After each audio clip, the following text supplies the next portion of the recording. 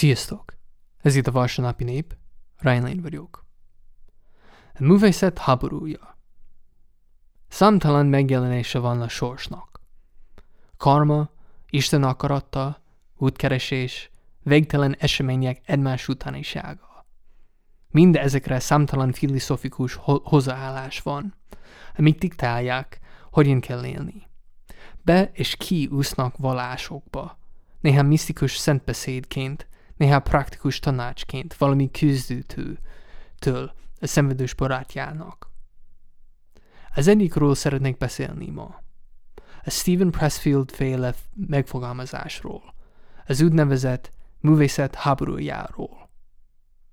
Pressfield, ahogy leírja a Művészet háborúja című könyvében, 70-es éveiben járó író, és mindig író akart lenni, de nem tudta bevallani ezt a titkos ambícióját önmagának, amíg nem volt 30 éves.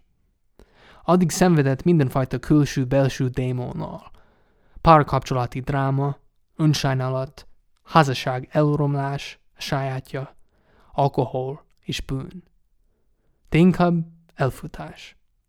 Elfutott minden hülyeség segítségével önmagától, a halk, rétett belső hangjától, amit egyetlen egy dolgot parancsolt.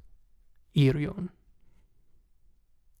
Születünk, és abba a világba érkezünk, ahova épp bekerültünk.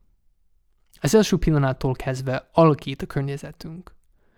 Bejutunk egy dialektikába vele, a lehetőségeivel, de főleg az elvárásaival, amikkel tanít, hogyan kell élni, kinek kell lenni. De valamennyire tetszőleges, nem? Függ a kortól, a társadalmi osztálytól, a családtól, az országtól, és sokszor a szerencsétől.